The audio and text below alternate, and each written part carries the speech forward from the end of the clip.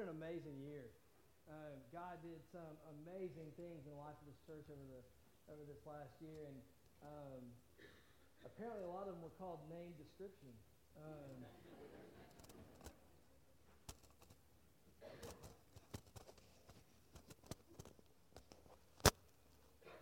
Can you hear me now?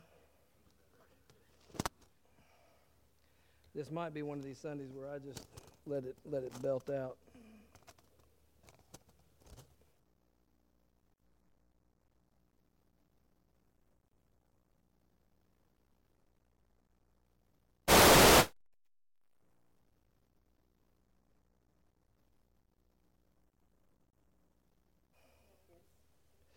Can you hear me now? Preacher voice it is. All right.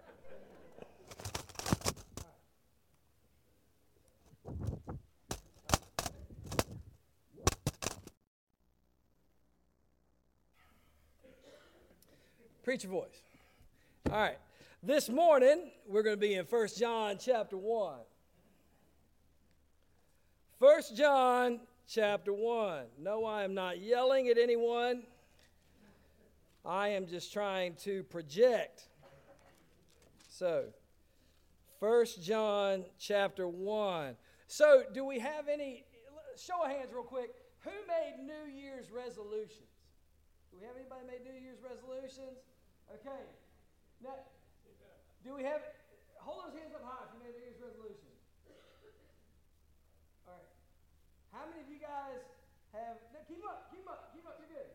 How many of you guys are still doing your New Year's resolution? I saw some hands go down. Amen. Thank you for your honesty. All right.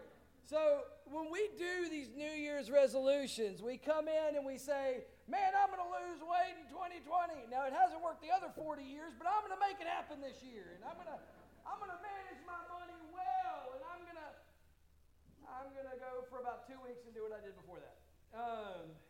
It's kind of the trap that we fall into with these New Year's resolutions. Did anybody make a spiritual New Year's resolution to read their Bible more or to pray more? Any of those? Anybody start a new Bible reading plan? Awesome. I love that. If you haven't, there's some great ones on YouVersion. So starting a Bible reading plan, that's a great plan. It's a great thing. But I've done this before where I get into it, I say, you know what? I am going to read the whole Bible every day for a year. And I'm going to read it in Greek and Hebrew. And, you know, I start with these very lofty goals. And sometimes I have a lofty goal, but I kind of know what I'm going to do. And I say, well, I'm going to read the whole Bible this year. And so if I read 5 chapters of the Bible a day, I can read the whole Bible in a year. And it works great as long as no one disrupts my schedule, right? So for the first week, maybe a week and a half, I'm on point, right? I'm doing great. Then I get to, you know, hey, honey, can you, I know you got your thing, but can you do this, fill in the blank, right? And that's just Landon. I'm just kidding. I'm just playing. No, we have the, you know, we have these things where it's like all of a sudden these unknown things pull from our schedule. They pull from our time. And next thing you know, we're a week behind. And then we're like, what do we do? Where do we go from here? And next thing you know, we're just like, forget it. There's always next year's resolution. And so we have a tendency to throw in the towel. So what I would encourage you to do is a couple things. One, make doable resolutions. Make doable goals. You can revise your resolution if you need to. But this morning, it's not so much about your resolutions or your goals, and it's more about the impetus behind it, the motivation behind it, the idea behind it, a fresh start. Something needs to change. That's the whole idea behind a resolution, right? Is that something needs to change. We recognize in our lives that something needs to change from the way that we were doing things. And so for us this morning, in your spiritual walk, in your walk with the Lord, I want us to pay attention to, is there something that needs to change? Is there something in your heart, in your life, that needs to change? It's a spiritual gut check. Right? Anybody play any sports in high school? Mine was wrestling, right? And as you can tell, I'm not a little fella, right? So when the coach would make us run, I've had to repent for some of the thoughts that I had about that coach. We're out there running, and we're doing sprints, and we're doing all this other stuff, and I hate it when he said, gut check, gut check. Gut check meant one of two things. One, either do you have what it takes to get it done when you're exhausted, or let's actually see what's in your guts at this moment, right? So it was one of two things. So this morning is almost like a spiritual gut check, right? I want us to look inside. I want us to look inward into our spiritual walks with the Lord and find out, is there anything that would prevent us from living out the gospel in our community to the glory of God? Is there anything in your life? Is there any sin in your life? Are there any idols in your life that would prevent you from living out the gospel in your community to the glory of God? So let's start in 1 John chapter 1, starting in verse 5. This is the message we have heard from him and declare to you. God is light, and there is absolutely no darkness in him. If we say we have fellowship with him and yet walk in darkness, we are lying and are not practicing the truth. If we walk in the light as he himself is in the light, we have fellowship with one another, and the blood of Jesus, his son, cleanses us from all sin. If we say we have no sin, we are deceiving ourselves, and the truth is not in us. If we confess our sins, he is faithful and righteous to forgive us our sins and to cleanse us from all unrighteousness. If we say we have not sinned, we make him a liar, and his word is not in us. So, the first point I want you to get, this passage tells us something that is absolutely foundational to who God is. Starting in verse 5. This is the message we have heard from him and declare to you. God is light, and there is absolutely no darkness in him. There's 2 points to this. One, this message we have heard from him and declare to you. This is a first-hand account. John is writing this passage. John is writing this book, having been with Jesus, having gone through the ministry of Jesus, having seen Jesus crucified and resurrected. He's been there for the whole thing. John gets it, right? He gets the whole thing. He's a first-hand eyewitness. So he says, when I'm about to tell you what I have heard from the Father, I am going to tell you, God is light, and in him there is no darkness. Now, this is one of those areas where you have an opportunity to marinate a little bit. Marinate on the idea that God is light, and there is no darkness in him at all. He is complete perfection. There is no sin in God at all. No wrong motives, no wrong intent, no jealousy, pride, arrogance, none of it. There is no sin that exists in God. He is complete, perfect. He is light. There is no darkness in him. So what does that mean for us? One thing is, this is blatantly clear. If there is a conflict between you and God, he is right and you are wrong. So this is not, well, culture says, our society says that this is okay, and our culture is leaning in this direction, and our culture is shifting this way. God has not moved on this subject.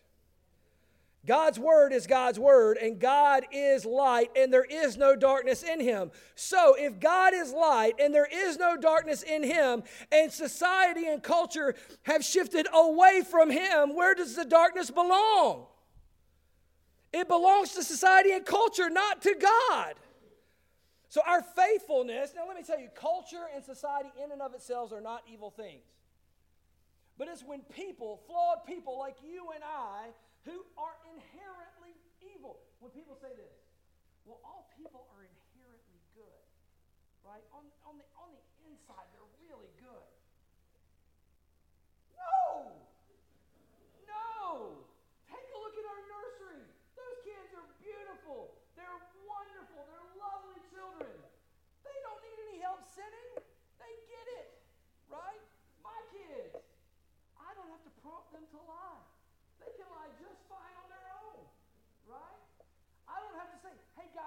really should fight with each other. You know? They do that naturally. Sin is inherent in every single person. Inherent in every single person. And it is only by the grace of God that we can be forgiven. And that's what this passage is telling us. It is by the blood of Christ that we have forgiveness. And so for you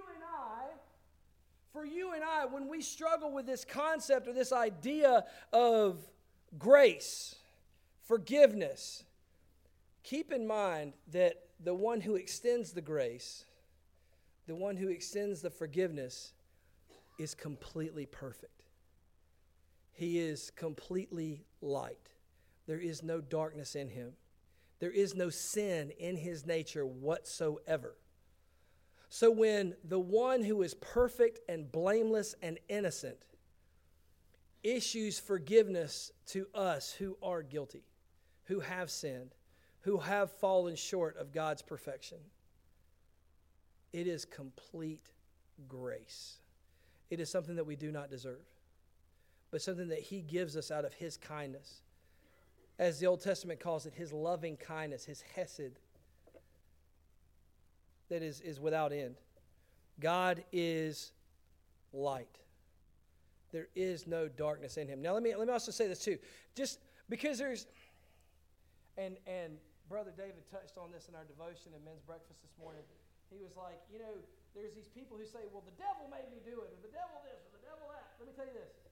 There's an idea, it's called dualism. Has anybody ever heard of dualism? Right? Dualism is the idea that light and darkness are in this epic battle. Pretty much every action movie you've ever watched is about dualism. That there's this big battle between light and darkness, and they're fighting each other, and who's going to win? We don't know, and the light pulls it out in the last minute. Anybody ever watched a horror movie? Be honest, you're in church, right? In a horror movie, especially one that has like an exorcism in it, right? You see the person who's demon-possessed, and they're doing all kinds of gross stuff. And then there's like this epic battle that takes months before they finally cast the demon out. But in the Bible, Jesus just walks up and says, get out. And that's not even long enough for a preview, And so when we think about this battle, there is no battle between light and darkness. Light drives out the darkness. Light rules the day.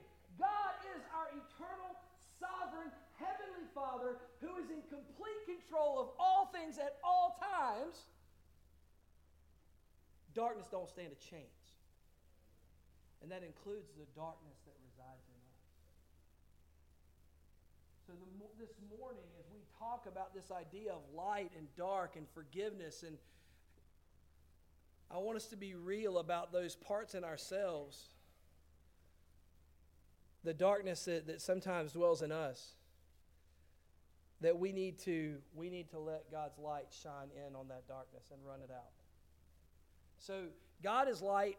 He is perfect. There is no sin in God at all. In this passage, you'll notice that the word if is used 5 times, right? And what John's doing is he's laying out the plausibility. If this, then this. You're going to see that 5 times. So he says in verse 6, if we say we have fellowship with him and yet walk in the darkness, we are lying and are not practicing truth. If we walk in the light as he himself is in the light, we have fellowship with one another, and the blood of Jesus, his son, cleanses us from all sin. If we say we have no sin, we are deceiving ourselves, and the truth is not in us. If we confess our sins, he is faithful and righteous to forgive us our sins and to cleanse us from all unrighteousness. If we say we have not sinned, we make him a liar, and his word is not in us. There's these 5 F statements. But one that I want to focus, I'm going to focus in on all of them, really, but verse 6, if we say we have fellowship with him and yet walk in the darkness, we are lying and are not practicing the truth. Brothers and sisters, when we talk about this, if we say we have fellowship with him, but we're not walking in the light, the number one reason that I hear people tell me they do not want to come to church, not just our church, any church, that church is full of hypocrites, right? I could name any church, and they're going to say, I don't want to go because the church is full of hypocrites. And this is the greatest example. It's when we claim to have fellowship with him, but we do not walk in the light. Now, the word walk here is also in the next if statement. If we walk in the light as he himself is in the light, we have fellowship with one another, and the blood of Jesus, his son, cleanses us from all sin. The word walk in both of those, verse 6 and verse 7, the word walk is in the active tense. It is something that you actively do. It is a conscious choice that you make. So if you're making the conscious choice to walk in light or walk in darkness, you have a choice. You have a choice. How you spend your time, where you spend your money, how you list your priorities. You have a choice. You didn't read your Bible today? You had a choice. You didn't spend any time in prayer? You had a choice. You chose to get snarky with your wife? You go pay for it. You know? But you had a choice. You made a choice, right? You could have eaten a salad at lunch, but that double bacon cheeseburger was calling your name. You had a choice, and you will reap the heartburn. My point is that it's not benign. It's not by accident that you didn't read your Bible. It's not an accident that you didn't spend any time with the Father in prayer. It's not by accident that you didn't serve anybody but yourself. It's not by accident that you didn't share the gospel with somebody. It's not an accident. It's intentional. It's a sin of omission, not a sin of commission. It's not something you did. It's something you didn't do that you should have done, right? And guys, we can talk about it all day long and say, well, I'm going to do better. I'm going to do better. And you can do better. And I can do better. And we, as the body of Christ, can do better. But it will be because we intentionally choose to do better. It will not be by accident. It will not be because of a resolution. It will not be because some external thing that presses in upon us. It will be because of something that God does in our heart and that we intentionally choose to be obedient and faithful to that. Brothers and sisters, if you grow or don't grow, it's because you chose to or you chose not to. If I want to get stronger, I got to go to the gym, right? And if I don't go to the gym, I can't expect to get stronger, right? It's a cause and effect. You want to know God, you say, God, speak to me, but you don't want to read what he's got to say. You want God to know what's going on in your life, and he knows what's going on in your life, and you say you want connectedness and closeness with the Lord. You want to feel a connection with God, but you don't want to make the investment in prayer. We say that we want people to hear the good news of Jesus Christ. We say that we believe that the message of the gospel is the difference between heaven and hell in somebody's life. But who have we shared that message with this week? I'm just as guilty as you are. So please understand that when I'm saying these things, I'm preaching to me as much as I'm preaching to you. But brothers and sisters, we've got to be intentional about living out the gospel. Now, at this point, it would be so easy for us to feel this mountain of guilt and shame, right? Because that's what we do sometimes in church. We heap up the guilt and the shame, and we feel bad, and we'll walk out, and you guys will tell me, well, Pastor, you really stepped on my toes today. That was a good one. But inside, you mad at me, you know? He didn't have to say it like that. You know, I mean, he didn't have to say that. But what I'm really saying is this, is that together, brothers and sisters, there's hope, and the hope's coming. But before we can get to the hope, before we can get to the change, we have to acknowledge what needs to change. You need to take inventory. I need to take inventory. We need to take inventory of our lives and where we are so that we know what needs to change. Before we can get to that transformational moment, before we can get to that moment where that balance, the scale tips, before we get there, we've got to know what needs to change. in your heart, in your mind, and in your life. No one has to spell it out for you. Right now, you know what needs to change. You know what in your heart needs to change. You know what sins are binding you up and tripping you up. You know the struggles. Maybe you've struggled with them for years. They're not new. You're tired of carrying that burden. So this morning, I want you to be able to identify that. Just between you and the Lord. But marinate on it. Sometimes we have a tendency to live in denial and block these things out and act like they don't bother us or act like they don't exist or they're not real. This passage, he says, walk. Are you choosing to walk in the light or walk in the darkness? It's a choice. It's active. Which one are you walking in? Take note. Then he says in the next one, starting in verse 7, if we walk in the light as he himself is in the light, we have fellowship with one another, and the blood of Jesus, his son, cleanses us from all sin. If we say we have no sin, we are deceiving ourselves, and the truth is not in us. Skip down to verse 10. If we say we have not sinned, we make him a liar, and his word is not in us. So verse 8, if we say we have no sin, we are deceiving ourselves, and the truth is not in us.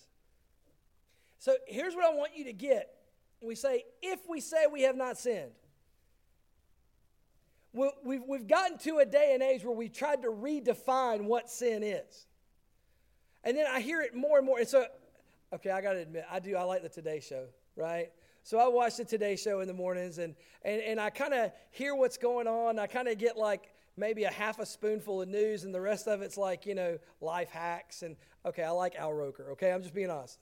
Al Roker's the man. So when I watched the Today Show, the other day, I don't know if it was yesterday or day before or a couple of days. Anyway, sometime this last week, as I was watching the Today Show, they had Oprah on there. Yeah, it's already a bad note, right? I said Oprah. And she was like, live your best life. I'm going to live my best life. And I kept hearing this over and over again, live my best life. And it was, of course, it was like Weight Watchers and all this stuff. Live your best life. And it was talking about the choices that you make and the freedom that you can have and not living under the condemnation and the judgment. And they were obviously taking this idea of live your best life and they were applying it to other areas of life. Brothers and sisters, let me tell you, the best life is found right here. The best life. You want to live your best life. It's not doing what makes you happy. It's not doing what makes you happy because that's temporary. That's temporary. And at the end of it, you chase down that road of doing the things that make you happy, one after another, after another, after another, and you will find yourself empty and alone. But the reality is that when we live God's best life, when we live the life that God has called us to, it will be a life of sacrifice. It will be a life of meaning and purpose and adventure. It'll be the life that God desired for us to live. And it won't match up with what society and culture say is right or normal or whatever. My point is that if we walk in the darkness, if we say we have no sin, we are deceiving ourselves, and the truth is not in us. In our culture today, when we've stopped calling homosexuality a sin and it's just a lifestyle, when we've stopped calling divorce a sin and it's just normal, it's just part of life, right? It's still a sin. And you can deceive yourself, but the truth is not in you. You can deceive yourself and say, well, this isn't a sin, it doesn't affect me, but if it is a sin, then it does affect you. That's like going to the doctor and the doctor telling you, you have cancer. Well, I'm not going to believe that truth. I'm going to live my best life for the next 3 to 6 months. That's what it's like. But that's what we do. We look into the Word of God and we see that something's wrong or something's right and we choose to ignore it. There's a consequence. There's a consequence to ignoring it. Don't deceive yourself. Don't deceive yourself because the truth is not in you. And it doesn't matter what your title. It doesn't matter how long you've been at church. It doesn't matter how long you've been a church member. It doesn't matter how many Bibles you have or if you went to seminary. Any of that. It doesn't matter. What matters is the Word of God in you? Are you living it out? Are you living out the good news? Are you staying true to what God's Word teaches? Are you walking in the light? And then in verse 10 he says, if we say we have not sinned, we make him a liar and his word is not in us. It's like this is not the technical term that they use in hermeneutics in seminary, but it's like a sandwich, right? So you have verse 8 that says, if we say we have not sinned, and verse 10 says, if we say we have not sinned, there's an echoing of this idea. If in verse 8, if we say we have not sinned, we are deceiving ourselves and the truth is not in us. Verse 10, if we say we have not sinned, we make him a liar and his word is not in us. So in verse 8, the truth is not in us. In verse 10, his word is not in us. His word is truth. But if we say we have not sinned, brothers and sisters, if you say you have not sinned, if you say you don't struggle with sin, if you say that there is no sin in your life, you're deceiving yourself.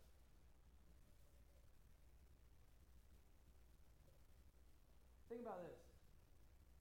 Jesus used 12 men to change the world.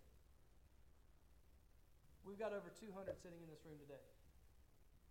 Can we change Clayton? Can we change Johnston County? Can we change our neighborhoods? Can we reach our neighbors with the good news of Jesus Christ? We can. We can. And so all that mountain of failure, all those things that we failed on, all that sin that came to mind, all the bread in the sandwich is about to come to life when we get to what makes it what it is. And that's verse 9. If we confess our sins, he is faithful and righteous to forgive us our sins and to cleanse us from all unrighteousness. Your salvation is not dependent upon what you do. It's dependent upon what he did. It's not because you're good enough, because you're not good enough. It's not because you have the greatest plans. It's not because you love God more. It's not because you give more. It's not because you show up more. It's because of what Jesus did for us on the cross. That's it. So the reality is, if we confess our sins to a holy, righteous, perfect God who is light, there is no imperfection in him. He is perfect. If we confess our sins, it says that he is faithful. In other words, he will always. He will not miss out. He will not miss an opportunity. He will not tell you no because he's mad at you. He will not push you to the side. He will forgive you. He is faithful and he is just.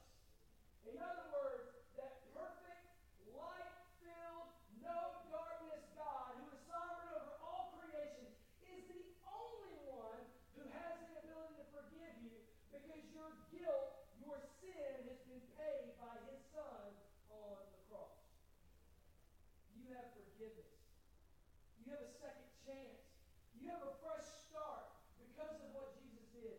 And if there are those of you in this room who have never experienced that fresh start, you're not saved. If you've never confessed your sins to the Lord and experienced that forgiveness and that grace, you're not saved. And this can be the day when everything changes. When you get that fresh start and everything changes. So this morning, as we're getting ready to have an opportunity to respond to the gospel,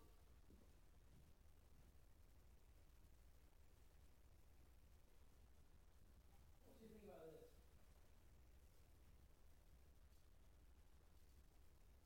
When you tell your kids to clean their room, you say, hey, I need you to clean your room. And they come back to you and say, well, I didn't clean my room.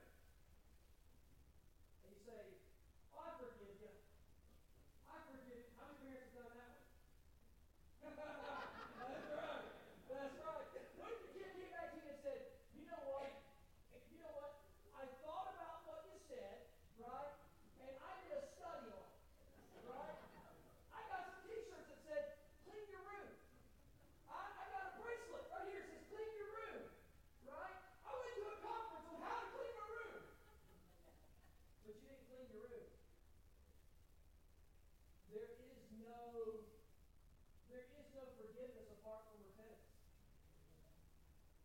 want forgiveness, you've got to own it. You've got to own your mistake. You've got to own your sin. You've got to own that thing that you do wrong. You want a fresh start in 2020? You got to start fresh. You got to confess. So unbeliever, the one who's not saved, if you're in here and you know you're not saved, let's talk about how you give your heart and life to Jesus and you get saved. But to you, Christian, to you, brother or sister in Christ, you know you're saved. You know you have a walk with the Lord. You know that you're connected. You know that you have eternal security.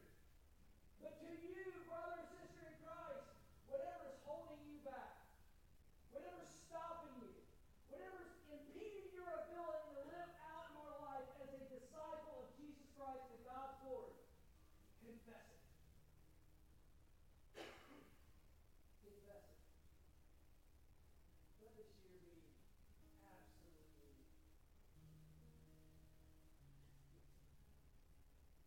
Let this be the year that God changes everything for us. Not because we lost weight and made more money. That's great. But let it be different because this is the year that we started off by repenting of our sins, confessing our